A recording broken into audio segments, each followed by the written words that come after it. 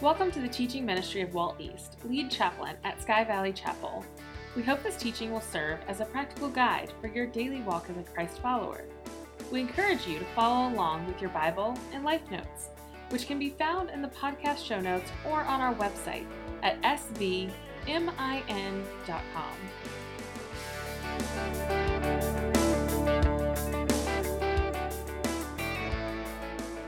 Well, as we begin today, I'm going to give you a riddle that you'll be able to answer when we're done. Who in the Bible was allowed to speak but couldn't speak, but once he was able to speak, was not allowed to speak? And the answer is the unnamed man in our text today in Mark chapter 7. We're going to look at this here beginning at verse 31. It says, "Then Jesus left the vicinity of Tyre and went through to Sidon down the Sea of Galilee into the region of the Decapolis. There some people brought to him a man who was deaf and could hardly talk, and they begged him to place his hand on the man. After he took him aside away from the crowd, Jesus put his fingers into the man's ears. Then he spit and touched the man's tongue. He looked up to heaven and with a deep sigh said to him, 'Ephphatha,' which means be opened. At this the man's ears were opened, his tongue was loosened, and he began to speak plainly. Jesus commanded them not to tell anyone, but the more he did so, the more they kept talking about it. People were overwhelmed with amazement. 'He has done everything well,' they said. 'He even makes the deaf hear and the mute speak.'" Now, we're studying through the Gospel of Mark. We started back in October, and we've been going verse by verse through the chapters. We're in chapter 7 this morning, as we said. And so far, we've seen Jesus ministering mostly in the rural area of Galilee, in the northern part of the land of Israel, right up in here. Okay, you've got Galilee, you've got Samaria in between Galilee and Judea down here. Samaritans were people who had ancestors that were part Jewish and part Gentile during the captivity where Israel was taken away. These people intermarried, and so these people down here didn't like those people so much. And then you had these people up here, the Galileans, which you see Nazareth there, where Jesus' family was from, and you see, as we've been talking a lot about this place, right on the Sea of Galilee, Capernaum. And so most of the ministry, in fact, all the ministry we've been looking at so far is taking place up there in Galilee. And the main geographical feature up there is that Sea of Galilee. The Romans gave it the name Tiberias, and it's basically a big lake there, they call it a sea. And life in Galilee was centered around the lake or the sea. It was centered around fishing, or you made your living farming or doing that kind of stuff, or buying, selling there on the shores of the lake. It wasn't as densely populated up in the north in Galilee as it was down in Jerusalem and Judea. And the people in the south kind of looked down upon the people in the north as kind of like, bumpkins or yokels, if you will. Well, over the last few weeks, we've seen Jesus confront the religious leaders, the scribes and the Pharisees, concerning their elevation of the traditions of man above the laws of God.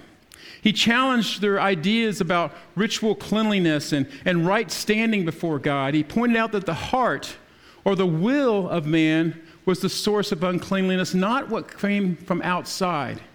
See, they tried to avoid rubbing elbows with the wrong type of people. In fact, they challenged Jesus and looked down upon him because he hung out with those kind of people. And this all rocked their understanding. And then, as if to illustrate a point, what did Jesus do? After confronting them there, we looked at that for 2 weeks, and if you didn't get that, you can go back and pick it up on our podcast through our website or our Facebook page or through your Apple or Google Play app. But after that, Jesus, as if to just kind of put a punctuation mark on it, Jesus and the guys, they traveled from down here on the shores. They traveled up to this place called Tyre. Now, you'll notice this isn't gold up there, is it? This is part of Syrophoenicia. This is a Gentile area up there. It's about 35 miles northwest. Thanks, Chris. Wow. He amazes me every week. Give Chris a hand. Thanks, Chris. Okay, so they traveled to Tyre, about 35 miles. And last week, we looked at this city. We saw that it was a very hardcore pagan city. Now, there's 3 reasons Jesus was going into Gentile country, and he's going to spend quite a bit of time there. The first reason is he's trying to get away from the crowds. There's crowds in Galilee. After he fed the 5,000, which we looked at a few weeks ago, we saw that they wanted to basically take him and almost kidnap him, take him down to Jerusalem and put him on the throne and make him king of Israel. He also wanted to get away from the religious leaders. We've been seeing them pestering him. We saw all the way back in Mark chapter 2 and Mark chapter 3 that even way back then they wanted to kill him. And as his popularity increased and he became more of a threat to the religious establishment, they sent people from Jerusalem. They sent some of the bigwigs in the Jewish hierarchy to Capernaum to try and trap him and trying to figure out a way that they could get to him. And so they doubled their efforts because he was becoming more popular. So things were getting hot in Galilee for Jesus. And then the third reason that he wanted to get away is because of the turmoil, all this turmoil between the religious people and the crowds and like that. He was having problems getting the time to be away to teach his disciples. He had to teach and train his disciples. And so this teaching and training was important to him because, as I said a couple weeks ago, this is about a year before the time that Jesus was crucified in Jerusalem. So we're in the last year of his life here. So that's why he traveled to Tyre, took a very long road trip with his disciples. He wanted to get away from the groupies who loved him. They wanted to go away from the religious leaders who hated him. And he wanted to get to a place where he could train his disciples without interference. And so the primary purpose of this trip was not to get to a destination. Have you ever traveled with someone that all they worried about was getting there as quickly as possible? You know, they just want to get there, just focus on getting there, whereas someone else in the car wanted to, hey, let's just enjoy, let's stop here, let's stop there. We're kind of that way sometimes because, I don't like passing up a good bookstore if I can find a secondhand bookstore or one of those antique malls. Even though I can't fit anything in the car or the truck to take, I still like looking at all the old stuff that I don't need. But the purpose of this trip was not to get to the destination. The purpose of this trip was for Jesus to spend time with Peter and the boys and the rest of his entourage. And if we look at the overall sweep of this gospel, we see Jesus transitioning more and more from teaching the crowds to teaching the disciples. Now, you have to remember what was going to happen within the next year. These apostles were going to be the first generation of preachers that would begin to spread this good news that would go from Jerusalem to Judea to Samaria to the uttermost parts of the earth, down to where it's why you and I are sitting here in Forest Hall in Southern California today, because of what Jesus started and these folks carried forth out of Jerusalem. And so the problem here is that Jesus promised them that the Holy Spirit, he would promise them later in John chapter 14, that the Holy Spirit would bring to mind the things that Jesus had taught them. But it's going to be hard for the Holy Spirit to bring to mind the things Jesus taught them if he doesn't have the time to get away and teach them. And so he wants to get away, he wants to be able to teach them so that they'll have these things in their memory, the teachings, the lessons, the words that he's saying. So this is why this lengthy road trip was important. It was about time and learning, being with Jesus.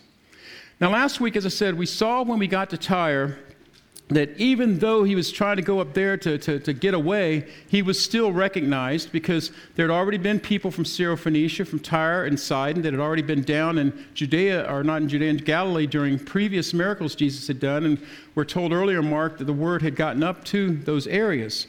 And so he's trying to escape, and one woman in particular recognized Jesus there in Tyre. She found him, and she begged Jesus to heal her demon-possessed daughter.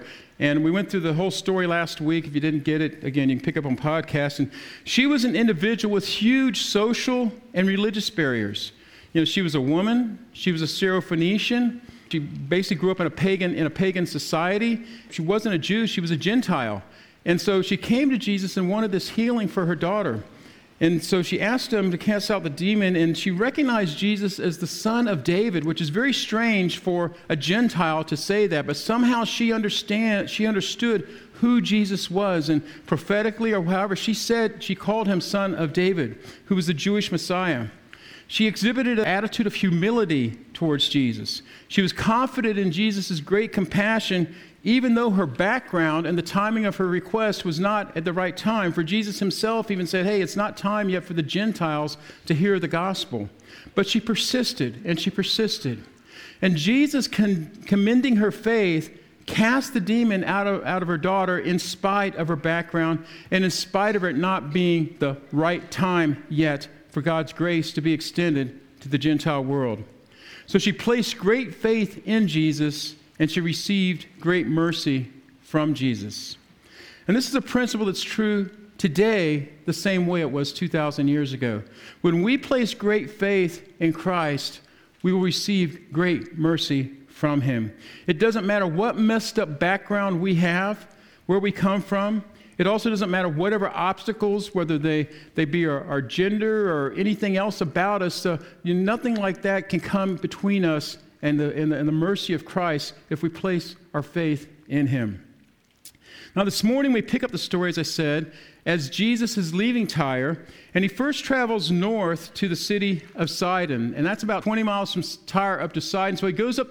The Gospels don't record anything significant that happened there. It just tells us that he went up. And then they turn southward, and that they're going to come back down here, the Sea of Galilee, around this area, and that's where we're going to be this week. Later, we're going to see in chapter 8 that then they come from here, they go up to Bethsaida. We're going to see that, I think it's next week. And then the pivot point in the entire Gospel of Mark is the center of chapter 8 at Caesarea Philippi, where Jesus asks the question, Jesus says, "Who do you think I am?" And Peter says, "You're the Christ, the Messiah, the Son of the living God." And that's when Jesus says, "Well, blessed are you, Simon, son of Jonah, for man hasn't revealed this to you, but God the Father has revealed this to you." So that's where we're at. You turn southward, go down. They're going to end up in the Decapolis. We've talked about the Decapolis. It's named that because Deca means 10, polis means cities. It's 10 cities that are kind of joined together for common defense, much the same way that NATO is supposed to be that way. The Bible doesn't give us much geographical information on this trip, but this trip must have taken months to do this journey. It wasn't just a quick up and back. It wasn't a weekender. Last week we saw a parallel account in Matthew through chapter 15, which provided a few more details. It says, Jesus left there and went along the Sea of Galilee. Then he went up on a mountainside and sat down. Now, he's no doubt resting because this is an arduous journey. This is about 150 miles, and they didn't have Ubers. They didn't have Teslas. They didn't have bicycles back then. And this is mostly done on foot with a bunch of folks. And you probably know that the more people you travel with, the harder it is to make time. The more people you're trying to take from point A to point B, the longer it's going to take. Whereas if you just had one or two people, you get there a lot quicker. It still happened that great crowds came to him, bringing the lame, the blind, the crippled, the mute, and many others, and laid them at his feet, and he healed them. So these pagans that were living in the Decapolis, they were worshiping their idols, they had become very much aware of this man called Jesus, this healer, and the powers that he had, and the ability to heal that he had. They heard and seen for themselves from the testimony of the Gadarene demoniac, as we called him, the man in the tombs back about a month and a half, 2 months ago as we looked at him in chapter 5. And this would have been very convincing because everybody in that area, that region, would have heard about this guy that lived in the tombs and acted out like he did. If you don't know what I'm talking about, go to Mark chapter 5 and read it. So he's at the foot of this hill, and somewhere on the slope, and they just start throwing people at his feet with all these maladies, all these ailments. And so he heals them. And he heals them, and he heals them. And so in verse 31 it says, the people were amazed when they saw the mute speaking, the cripple made well, the lame walking, and the blind seeing. And here's a hint that makes us sure that these people were Gentiles. Or some people say, oh no, these must have been Jews. This tells us they were Gentiles because it says, and they praised the God of what? Of Israel. Now, earlier, when we look at the same thing in Matthew, when Jesus was doing his ministry among the Jews, it says they glorified God. But here, Mark felt it necessary to say these guys were praising the God of Israel. And the reason they're saying this is because they're Gentiles. And so he comes, he begins his healing. The people are astounded at his power, and they actually go so far as to glorify Israel's God. And believe me, they've never seen anything like the things that Jesus is doing. Their deities couldn't do it. And they recognize the God of Israel in a completely different nature, has a completely different nature than their gods. And it's in that context that we come to our passage today in Mark. Our unnamed man is one of those many who were thrown at Jesus' feet by his family or his friends, and he's a deaf mute. And Mark is the only gospel writer who includes this story. This miracle is only included in Mark's gospel. And the account is told in the historical present tense. That's a linguistic thing we look at. And it has all the feeling of Peter, who was there as an eyewitness, telling it to Mark, who's writing all these things down, all the recollections that Peter had of Jesus' ministry, to give us the gospel of Mark as we know it. So let's break this down. First off, we see this man unable to speak. And as we saw in Matthew, there were many people that came to Jesus to be healed. And this man didn't come by himself, but he was brought by his family or friends. And he's not the first guy to be healed that day. This is just one of the masses. These healings were going on all day and probably all afternoon there. He was deaf, and deafness, when it's congenital or when it occurs by about age 2 or 3, always leaves an impediment of the speech, because it's hard to form words if you aren't able to hear words. I've known people who didn't become deaf until like when they were 2, 3, 4 years old, and they could actually speak pretty intelligibly, but if someone was deaf from birth, it's much harder for them to form words if they've never heard those words. And so it's normal for the congenitally deaf to struggle to speak when they cannot hear. And in that world, there were no remedies, there were no hearing aids, there were no sophisticated techniques for training people like that, or was there any desire, for most part, to do this? And it was a sad reality, but even in Israel, deaf mutes were categorized by the Jewish rabbis along with the insane, because they said that we have no way of their understanding or what they're thinking. And so who knows what kind of life this man had lived, what stigma there was for him, a life of rejection, probably a life of sadness. But he had some friends that cared enough to bring him to Jesus, and they begged Jesus to place his hand on the man. Now, Jesus was eager. He was eager to touch these kind of people. He was eager to touch people like lepers. He was eager to touch people that the Pharisees, that the religious leaders, the scribes, that they thought were unclean, and they didn't want to become ritually defiled by touching these. But Jesus was always willing to touch these folks. And the Lord responds to this man's friends and to him, the man, as Jesus, it says, took him aside from the crowd by himself. Now, I want you to picture this scene. There's a lot of people here. You're at the foot of the hillside. All these people want to be healed. You know, there's probably a little bit of chaos going there. Can you picture that? And there's jostling going on. But this is a man who's probably been ignored most of his life. He didn't have a voice, so to say, literally and figuratively. It's a man who's probably received scorn and disdain. It's a man who's probably not known any kind of personal care from someone, like someone touching him or showing him compassion in his life. But Jesus took him aside. He treated him as an individual. He showed compassion. He showed kindness to him. He's shown the man that he's not just another face in the crowd. Now, Jesus probably could have just said, be healed, something like that, and the guy all of a sudden realized he could speak. But no, Jesus is treating him as an individual, and that's important for us to understand. We should treat people as individuals that way as well, and treat them and see the image of God in them the same way that Jesus saw the image of God inside this man. He's not looking at his disability. He's not looking at any kind of failings that he may or may not have had. He's treating him as someone that is loved.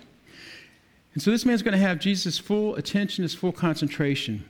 And then Jesus begins to speak to this man in his own version of sign language. He didn't have the sign language that we do today. And he communicates to the man with 4 signs. First of all, it says in verse 33, he put his fingers in the man's ears, both sides. What was he doing? He was letting the man know, I know what's wrong. I know what the problem is. I know that you're not insane. I know that you're not a maniac. I know that you just can't hear. And he wanted the man to know that he not only knew that, but that he was about to heal that. It's a symbolic gesture to show the man what he was getting ready to do. Secondly, after spitting, and I know young boys like this passage, but young girls go, ew, and even grown people probably say, ew, what's he doing here? Don't know. It isn't explained. But after spitting, he touched the man's tongue, and it's implied that he touched it with his saliva. And he says to the man again, I understand. You're not insane. You're not mentally deficient. You have a speech problem, and I'm going to fix that. But that's not all. In verse 34, it tells us that Jesus looks up to heaven. And so he's communicating to the man there, here's where your healing's coming from. Here's where your blessing's going to come from. It's going to come from heaven. It's going to come from above. Because even in the pagan world, folks know that looking up to the heaven or pointing to heaven, you're pointing to God or you're pointing to a deity. You're saying that something heavenly, something supernatural is going to happen. And we cannot assume that this man knew already anything about Jesus. Nothing is indicated that he did, but Jesus wanted him to know that the power was coming from on high. And then there's a 4th sign. It says, with a deep sigh. Now, people who have a malady of one of their senses, oftentimes their other senses are heightened.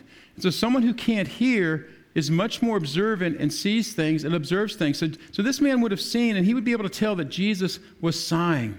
And the man would notice this. And a deep sigh, it's an expression of empathy, an expression of pain over the man's suffering, an expression of compassion, an expression of tenderness, strong emotion showing that God is going to come down in power and give him his hearing and then give him his speech, because God is compassionate. And so with sign language, Jesus gives him his first lesson about God. God is powerful, he can heal you, and God is compassionate. He cares about you. And when Jesus came to demonstrate his deity, he did it through healing, because that indicates the compassion of God. And so these inescapable realities are in this man's mind now. A compassionate power from heaven is going to change his life, change his situation, give him hearing and give him speech. And so then in verse 34 it happens. Jesus says ephphatha, which in Aramaic, ancient Aramaic, basically means be opened. And we're told that the response was in an instant. With one word, the power came, and we see the man able to speak. It tells us at this, the man's ears were opened, his tongue was loosened, and he began to speak, how? Plainly. He began to speak plainly. His ears were opened, and then we're told the desmos, the Greek word that's used there, desmos, that refers to bonds or chains, something that would fetters, things that would keep you from exercising, doing what you're wanting to do. It tells us that the desmos were loosened, they came off, and he was able to speak plainly.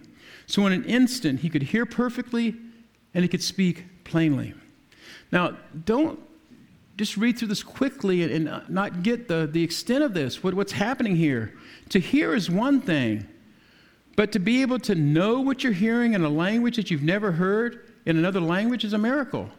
Most of you probably taken a foreign language at some time. I've taken 2 or 3. I'm not good in any of them. I've struggled enough in English. If you walked in the first day to French class and the teacher starts talking to you just in a paragraph of French, you might get 1 or 2 words. You might understand bonjour, but you wouldn't understand if she told you to close the fenêtre, the window, or something like that. You have to learn to understand a language. But this man was healed, and he understood the language. He didn't have to learn Aramaic or Greek. He has full faculty of the language, a language that he most likely has never heard. He hears it and he understands it plainly. The word plainly here is from the word orthos in the Greek. We get our word orthopedics, or we get our word orthodontist, basically talking about straightening or making true, putting something in the correct alignment, much like a chiropractor does with your spine, right, Kurt? Orthos. He heard and he spoke perfectly. He couldn't hear, now he hears. He couldn't speak, but now he speaks. And he hears perfectly, he speaks perfectly. And this should stagger you, trying to understand the extent of this miracle. He was unable to speak, and now he is able. But next we see him not allowed to speak. He's not allowed to speak. Before, this man was allowed to speak but couldn't. Now he could speak, but he's not allowed to. And I'm sure this guy's probably like, what is going on here? I've never said anything in my life, and now I have something to say. And I mean, I just want to let everybody know about this, but you're telling me I can't do that? And Jesus saying, yeah, I don't want you to say anything about it. And I'm sure this is an agonizing command for this guy. I don't think you or I could follow this command and not talk about it. Or our friends, as you're going to see, the man's friends were talking about it as well. I can't imagine any kind of human restraint that would enable me to not tell people about this thing that had happened in my life if I'd been deaf-mute all my life. It says, Jesus commanded them not to tell anyone, but the more he did so, the more they kept talking about it. Now, I don't know. I don't know if Jesus is using some kind of reverse psychology thing here or what. I don't know, but it's what happened. I mean, I'll share a little secret with you, okay? There's certain people in the park that if I want a word spread around, I tell them. Because I know if I say something to them, it's going to go through the park like wildfire. You know what I'm talking about, right? I'm not going to say who any of them are. Now, this seems like a strange command. We've seen before that Jesus has told them not to speak about things. And in chapter 1, verse 34, he said, don't tell anyone. In chapter 1, verse 44, he said, don't tell anyone. Chapter 3, verse 12. Chapter 5, verse 43. All those, we're going to see it again in chapter 8. He's going to do a healing. He's going to do a miracle. And he's going to say, don't tell anyone. And it seems strange to us, especially in light of the fact that back in chapter 5, when he healed the man that had all the demons there in the man of the tombs, he tells that guy, I want you to stay here, because that guy wanted to go with Jesus back to Galilee. He wanted to be the 13th apostle. And Jesus said, no, you stay here, and you go home to your family and tell them how much the Lord has done for you and how he has had mercy on you. So it says the man went throughout the Decapolis, as the man with for the tombs, and told everything that Jesus had done for him. And it says all the people were amazed. So it's funny, he tells the man in chapter 5 to go tell everybody. He tells this man today, don't tell anybody. We try to figure out what's the difference here. We try to get the mind of Christ and understand, and we can explain it because the demoniac was the first missionary basically in this Gentile region of the Decapolis. There'd been no one there to talk about Jesus before. And I'm sure, again, Jesus knew what this man would do. He would go, he was zealous already. He wanted to go back with Jesus, even though he was a Gentile. But Jesus said, no, you need to stay here. And we're going to see some more of this man's fruits next week when we look at the story of the feeding of the 4,000. But he wanted this people to understand who he was and what he could do with this power. He wanted that established there. But what's happened is over time, it's reached proportions to where it becomes an impediment to his ministry. These massive crowds in the next chapter, chapter 8, as I said, we're going to see the feeding of the 4,000. That's plus women and children, so it probably expanded to 12 to 15,000. And so the simple knowledge about Jesus has exploded, and people are looking for this miracle worker, this healer. And Jesus has to slow that down, if not grind it to a halt, because that's not what he is. That's not all he is. That's not just what he is. Because as we've seen before, the message isn't complete. Don't just spread the message that I'm a healer or a miracle worker. That's not the whole story. It would be like if you had one part of the gospel story and you said that Jesus was born of a virgin, that he came into the world, he did some miracles and preached the kingdom of God and told everybody, be nice to everybody, and then went away. And that's how a lot of the world sees Jesus. They see him as a good moral teacher, just like there's been other good moral teachers, not on the scale of Jesus, but that's how many people outside of Christianity see Jesus. But that's not the whole story, because it doesn't include the cross. It doesn't include the resurrection. It doesn't include his ascension. It doesn't include his return. That's the full story. So we're going to see this in the next couple of weeks as we get into chapter 8, that even the disciples didn't understand all of this. They didn't understand that Jesus came to die. It says, but the more he did so, the more they kept talking about it. And Jesus will accomplish his intended purpose by letting his disciples know that they're not yet in possession of the full message, and letting everybody who reads this know that this is not the full message. It's not just about the healings. It's not just about the stuff. Even though they were disobedient, Jesus still established that point. And it says they're disobedient in verse 37. Why? Because people were overwhelmed with amazement. He has done everything well, they said. He even makes the deaf hear and the mute speak. Now, this phrase, overwhelmed with amazement, in Greek, it's one word, huperperissos. Try saying that fast. Huperperissos. And it's used only here. It's the only time this is ever used in the New Testament. It's a compound word, which means like very, very strong. It means over the top. It means super abundantly amazed. It means amazingly astonished. In our vernacular, we might say they had their minds blown. That's how we would put it in today's language. They're just completely amazed and they can't contain it, so they want to spread it everywhere. They want to tell the story, but it's not the full story. Now, there's two subtle clues in this passage that underscore, I believe, what Mark was trying to put forth in this story. Mark rarely lays clues from the Old Testament in his gospel because his primary audience, as we've said before, were Romans, citizens of the Roman Empire. It was Gentiles. But in this passage, he wove in these two important clues. And their final comments here that were given there in that last verse wrap up their story in an incredible way. In verse 37, they said two things. They said, he's done all things well. Then secondarily, they say, he makes even the deaf to hear and the mute to speak. I want to talk about those for a few minutes here. First off, it says he's done all things well. And here they're commenting on the perfection of his miracles. They look at the blind and the blind see. They look at the lame and the lame walk. They look at the deaf and they hear the mute talk.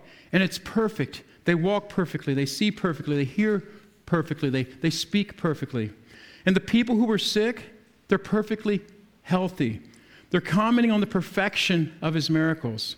And how did he do it? He did it with a word.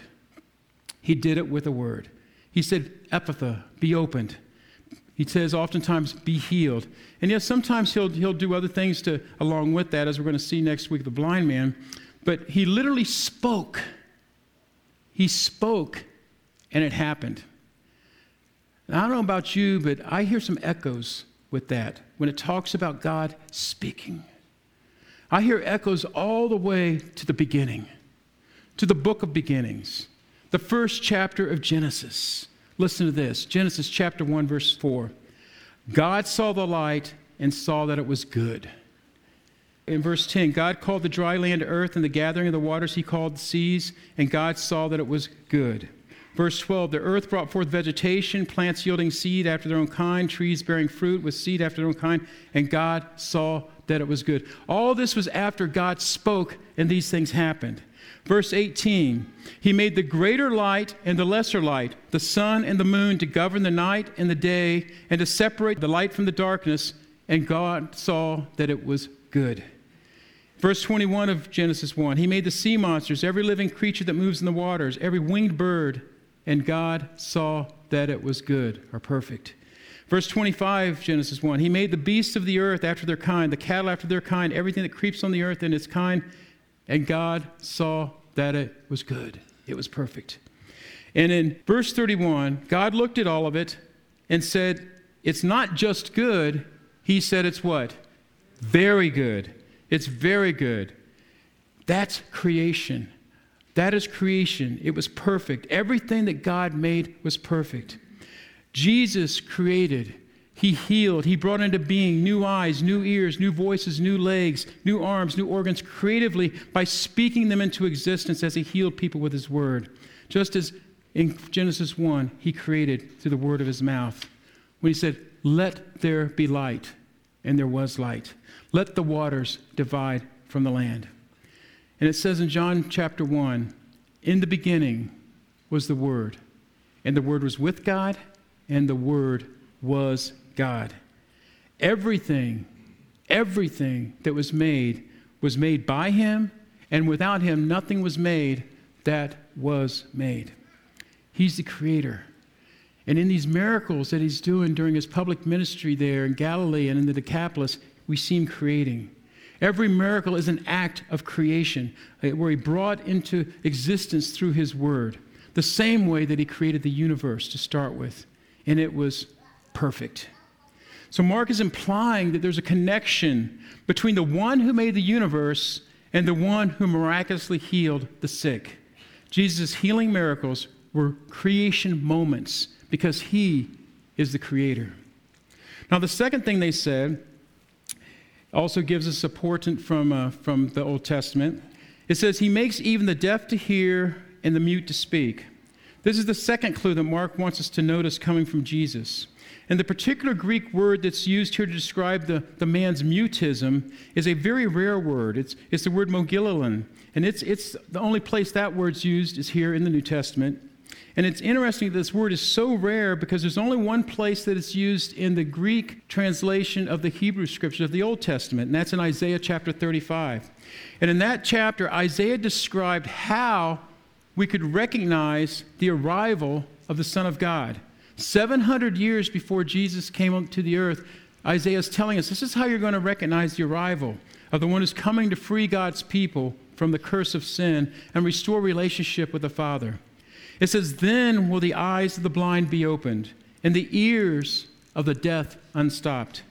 Then will the lame leap like the deer, and the mute tongue shall shout for joy. Water will gush forth in the wilderness, and streams in the desert.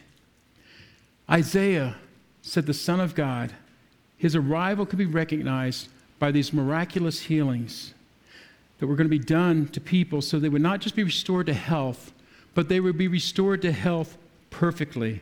What was once weakness in their lives would be transformed into strength in their lives because of the touch of Jesus, because of the word of Jesus.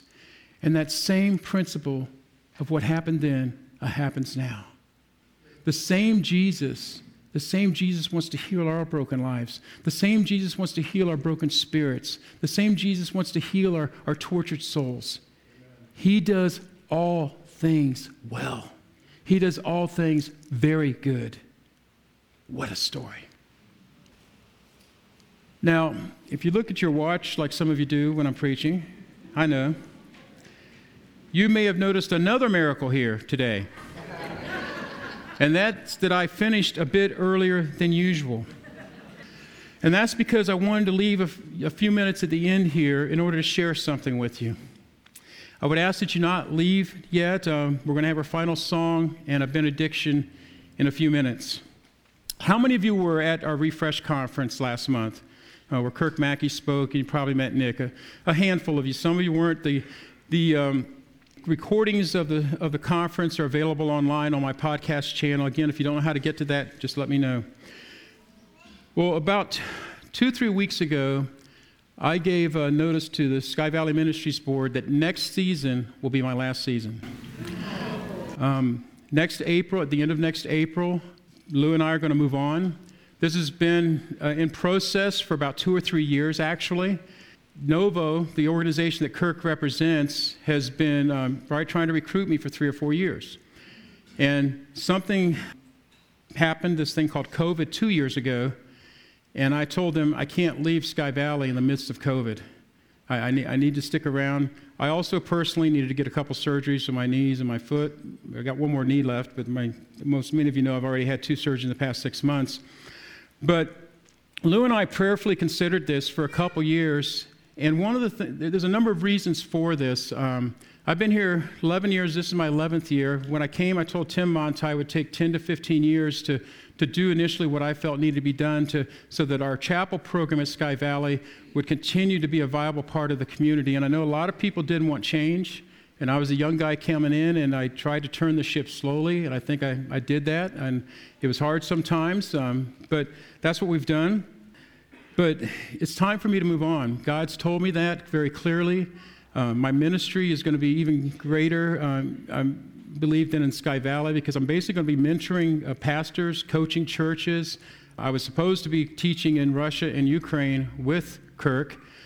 He and I spoke this week, and I told him it's probably going to be 2 years before we could get back into either of those 2 countries. And so I enjoin you to continue praying for both of those 2 countries and for Putin as well. But I couldn't leave in the middle of COVID, and so we stayed. And as I said, I'm going to leave the end of April next year. The goals, though, that I have here is I've done this my entire life when I was in the military and other places, in other churches and all. My goal is to finish well, okay? I want to finish well. I want Sky Valley Ministries to finish well, and I want to finish well. I want Lou and I to finish well here in Sky Valley. And we want what's best for the ministry and for the resort. And I've shared my heart on all this with the board. I've shared it with my staff. My staff is actually known for a couple weeks. All of them have known. And I will say the transition, I think we're on a good glide scope for the transition. Bruce is going to be part of the transition. Bruce will be here with me next year. And Bruce is going to be part of the transition, getting you to where we need to be. So I know there's probably a lot of questions, and I won't have time. I guarantee you after the service, I won't have time to answer them. But you can hit me up along the way somewhere, and I'll try to answer them for you. But the bottom line is, God's told us it's time to move on. We're not running from anything. I don't run from things. I don't run from conflict. I run to things, and the opportunity is there. It's great. So I'm going to ask the chairman of the Sky Valley Ministry Board, Adam Monti, if he would, to please come up. He's got a couple things to say. There you go. Hello. Hi. Well, when Walt told me a couple weeks ago that he was being called to a new ministry in church leadership and growth, I must be getting old because I was afraid of change.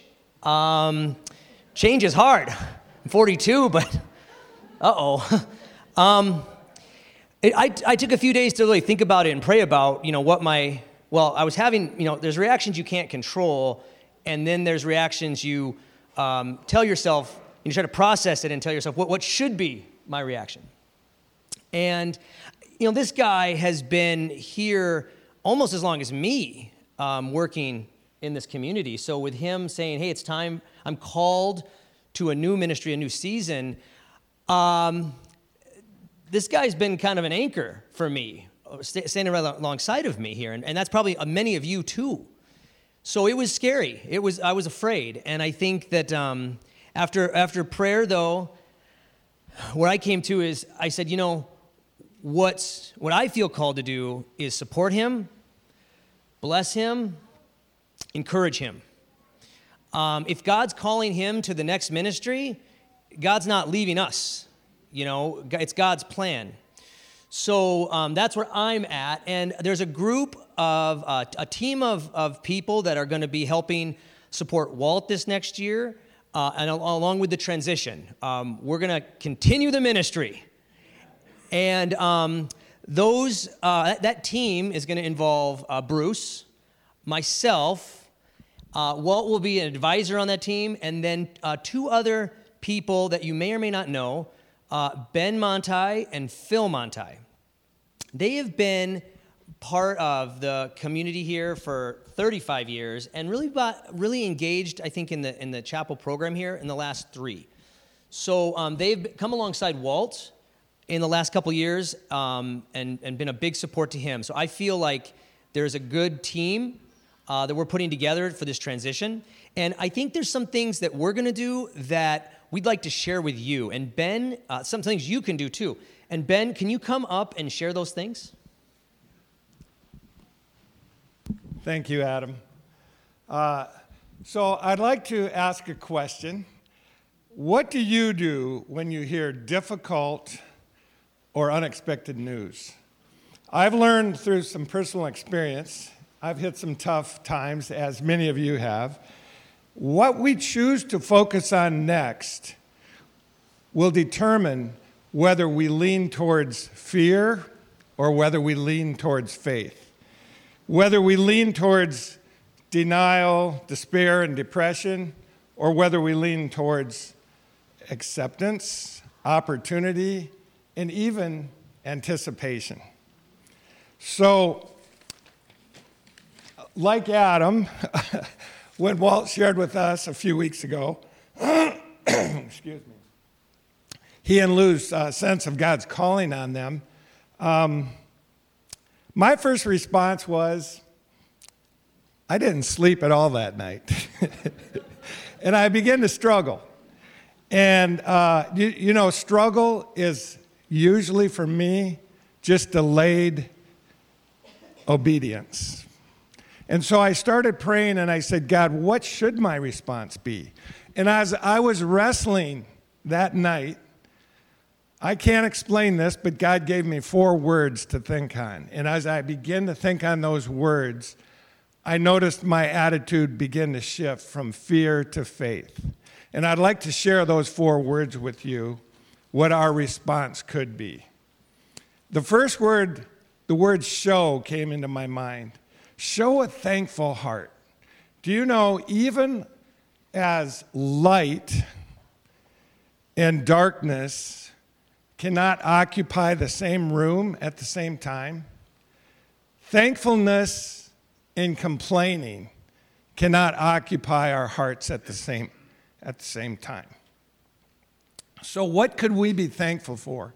As Walt said, we've had 11 amazing years with Walt as our leader here at this chapel.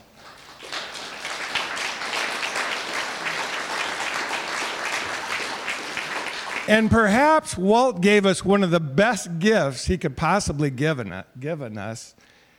He's given us a year to transition. Do you know if you study transitions in corporations or even in churches, the best transitions happen over a 12 to an 18-month time frame. And Walt's given us that opportunity. With that opportunity, the second word came to my mind. Help. How can we help Walt and Lou finish strong? Friends, it's time that we fully engage. We have a year to engage to continue what Walt started here at the chapel, with the block parties, with the concerts at the fire pit, reaching our community. And the best chance that we have on attracting the next high-capacity leader to lead us is by us collectively being a high-capacity chapel. And we do that by engaging, by reaching our neighbors. That's what's going to attract where God is taking us in the future. And that brings us, well, do you know, represented here in this chapel, there's, well, I don't even know, but there's well over 100 churches represented as we go home. And as Walt begins working through Novo in coaching churches, we can be part of his team as we finish strong with Walt. Which brings us to the third word that I was contemplating on, intercede or pray. You know, Martin Luther said the best balance is to work as if prayer meant nothing, but then pray as if work meant nothing. And so we need to intercede. We need to pray for wisdom for this search team as we're looking for Walt's replacement. We need to pray for a seamless transition. And what if we were to pray that we as a chapel could be part of Walt and Lou's next ministry? What if we could think of them as a homegrown, our Sky Valley homegrown missionary that we're, that we're sending out? We will have opportunities to pursue that over this next year. Finally, prepare. What if we ask God to prepare our hearts that we can continue to love Walt and Lou next year and beyond? What if we could pray that God would prepare our hearts with a love for the next chaplain that will be coming in? And what if even now God is preparing that next chaplain to love us? Can you believe that? That's pretty exciting. Well, if you look at these four words, it's almost, well, what's the word? An analogy? Acrostic, thank you. It's an acrostic for ship, S-H-I-P. Now, wouldn't it be just like God to give us a ship with Walt's background in the Navy? God gave us a ship to climb on board to take us through this transition. And if we will practice these four things, I believe we have a chance, an exciting chance, to see where God is taking us in the future. And isn't it interesting how God loves us enough that he's not going to let us stay where we are? He has plans to take us further in our growth. So we have an opportunity before us, and I can't explain it, but I have an excited anticipation of where we're headed. Thank you. Well, that being said, let's stand and commit to trusting in Jesus through this. And folks, let's remember that Walt is not being replaced, he's being reassigned. God is just reassigning him to where he wants him to be, and there's a guy out there somewhere that's about to be reassigned to here, and we need to pray for all of that.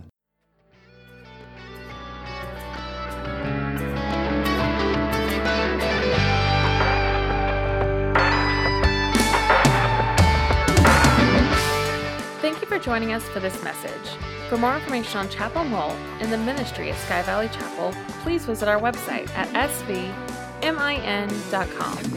You can support this ministry on our website, Facebook page, or by downloading our app in the Apple or Google Play Store. Have a blessed day.